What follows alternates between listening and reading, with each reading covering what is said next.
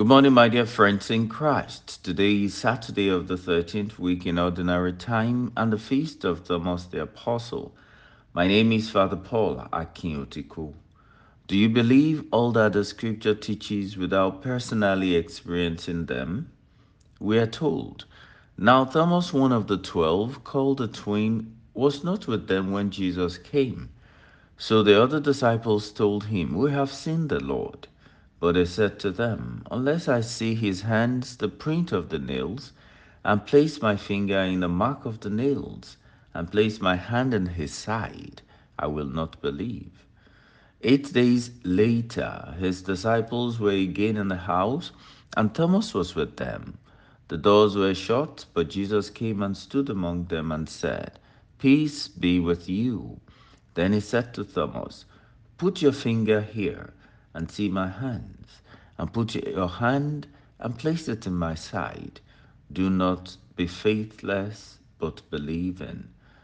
Thomas answered him, My Lord and my God. Jesus said to him, Have you believed because you have seen me? Blessed are those who have not seen and yet believe.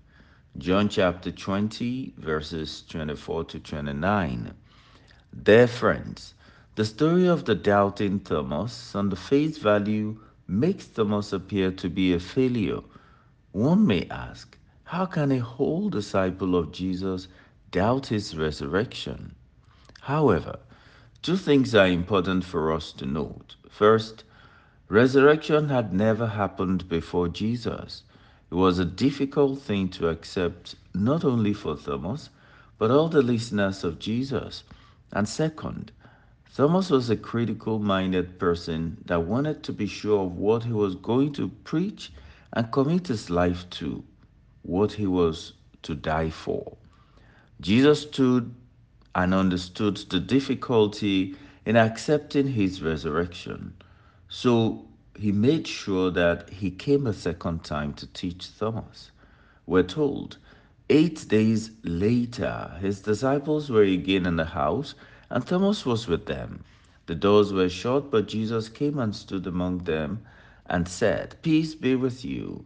Then he said to Thomas, Put your finger here and see my hands, and put your hand and place it in my side. Do not be faithless, but believing. Like Peter, my dear friends, Thomas made good what he got wrong the first time. He declared, My Lord and my God.